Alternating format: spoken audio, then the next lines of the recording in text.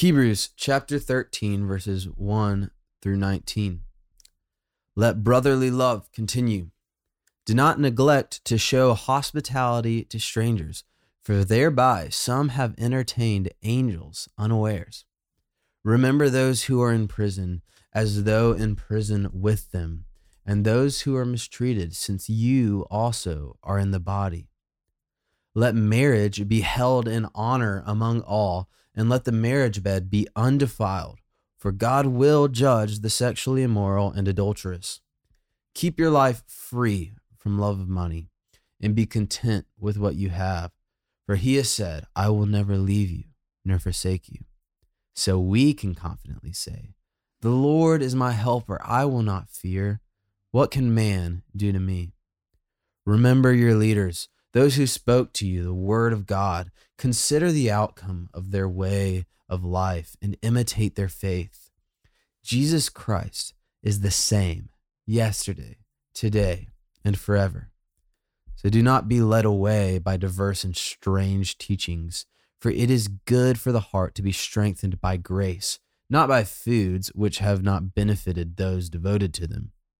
We have an altar from which those who serve the tent have no right to eat. For the bodies of those animals whose blood is brought into the holy places by the high priest as a sacrifice for sin are burned outside the camp.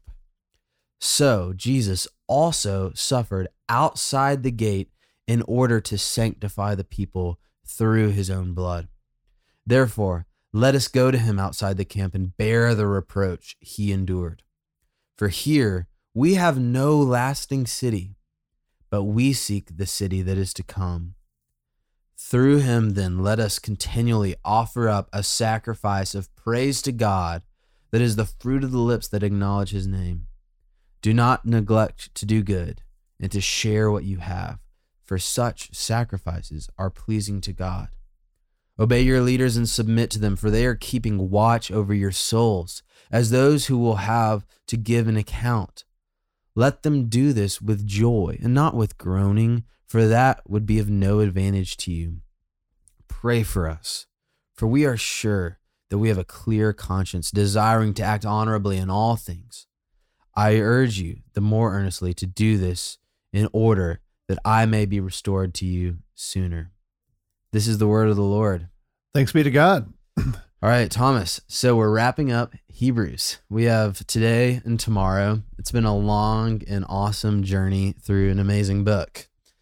And yesterday we read this really amazing passage, and we kind of talked about it through the lens of viewing it as a type of a chiasm about the kingdom that cannot be shaken.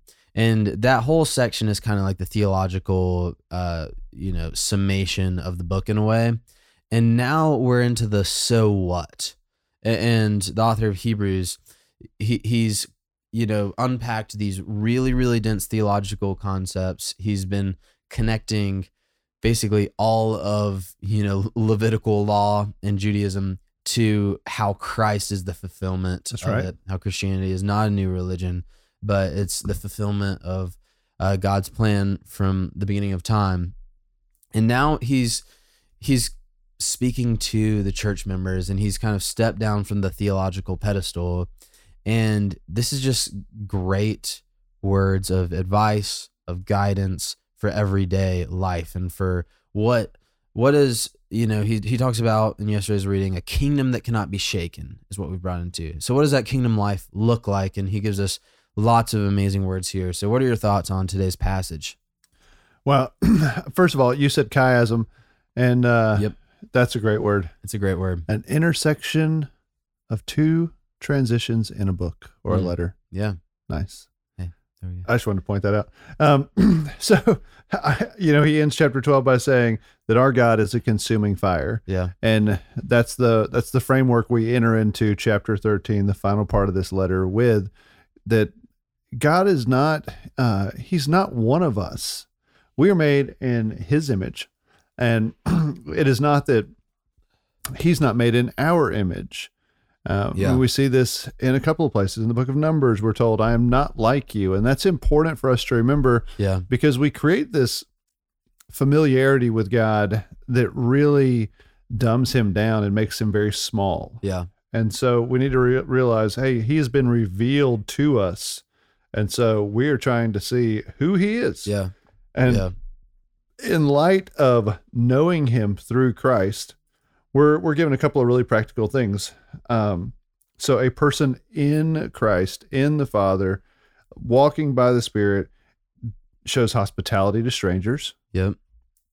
That's one of the marks of a believer. Mhm. We show hospitality. I think that's so incredible that was, one of the first things that is mentioned as a so what.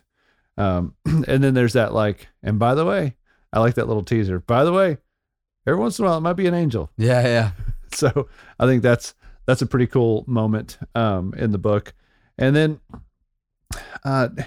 Hebrews 13:4 is one that I talk about all the time, especially if I'm meeting with a young engaged couple or a dating couple. But I'll tell them, hey, there's something really, really important about honoring the marriage bed, honoring what some would call, and I've even referred to it as the sacrament of intimacy of a couple in marriage. Yeah.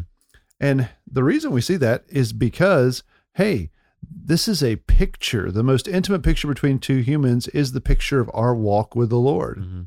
And there, it's not like a little slap on the wrist. It's like, hey, God punishes the immoral and the adulterer. Mm-hmm. And it's because when we see it in its context, because he's a consuming fire. He's not like us. He created us for this deep intimacy with him.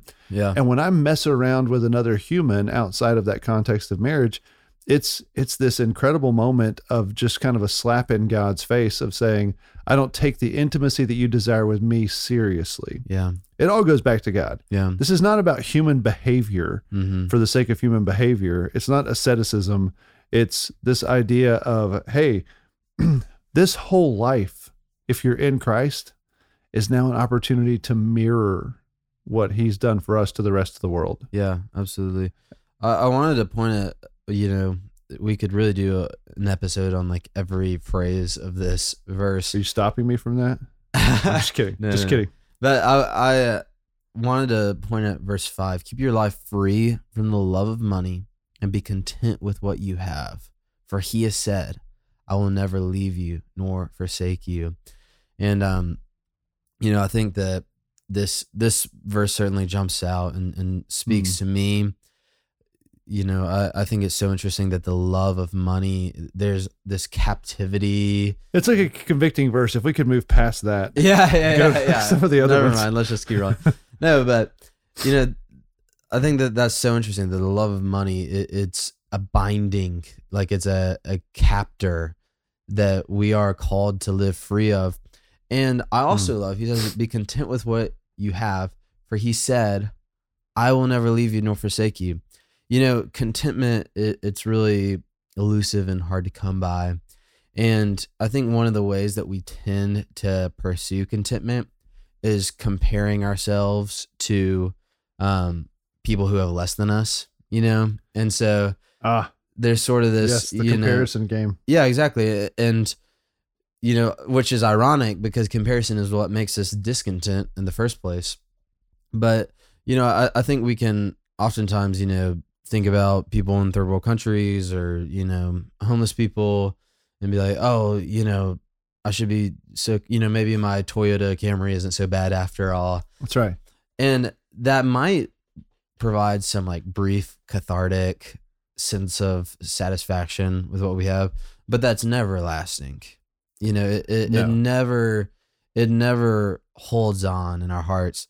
And I love, he gives us a key to contentment here. For he has said, I will never leave you nor forsake you.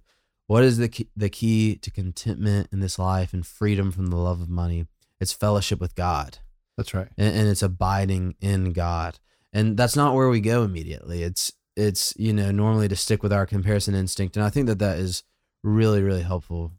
It's so good because contentment, and maybe this is kind of where we land the plane on this ODR, because we could probably all use a moment to reflect on this idea of contentment. You know what discontentment does? It takes me out of the present. Yeah. And do you know where the Lord is with us? He's with us in the present. Like, yes, he is in the future. He is in the past. He transcends time, but he designed us to just live moment by moment. Yep. Yep. And as soon as I become discontent, I start playing the what if game. Mm-hmm. And I get out in front of my skis. I get out ahead of the Lord's plans, and I start imagining all kinds of stuff. And do you know who's in charge in that moment?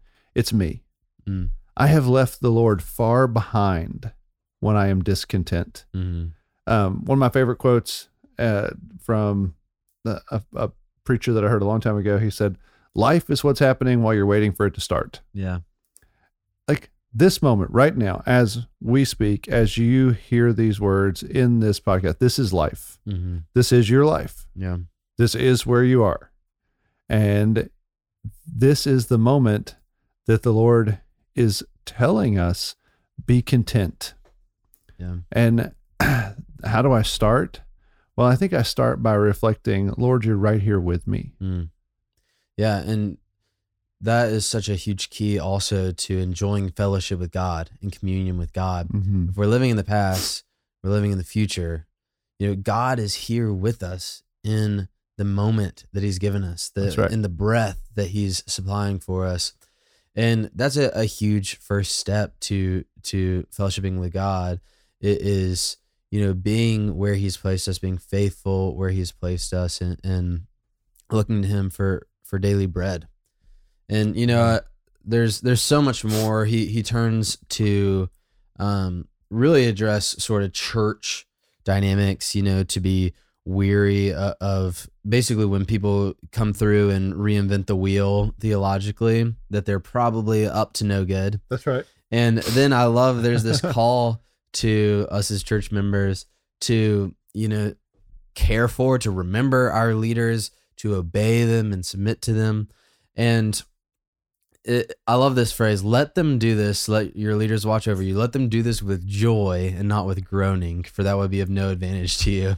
And I think that's such a funny practical, like, just be the type of person that it's a joy to, watch over. And, I think of, Moses, how on account of the stubbornness of the people of Israel, they provoked him to anger, which kept him from entering the promised land. And that's just a great practical word, is to pray for your leaders, care for your leaders, love your leaders, and you're actually helping them out in return. It's amen and amen. Yeah. Yes. And we have so many incredible folks that listen to this, that are part of Christ Covenant, that that are just a joy to get to serve and work with, and just amazed at all their labor in the Lord. It's inspiring.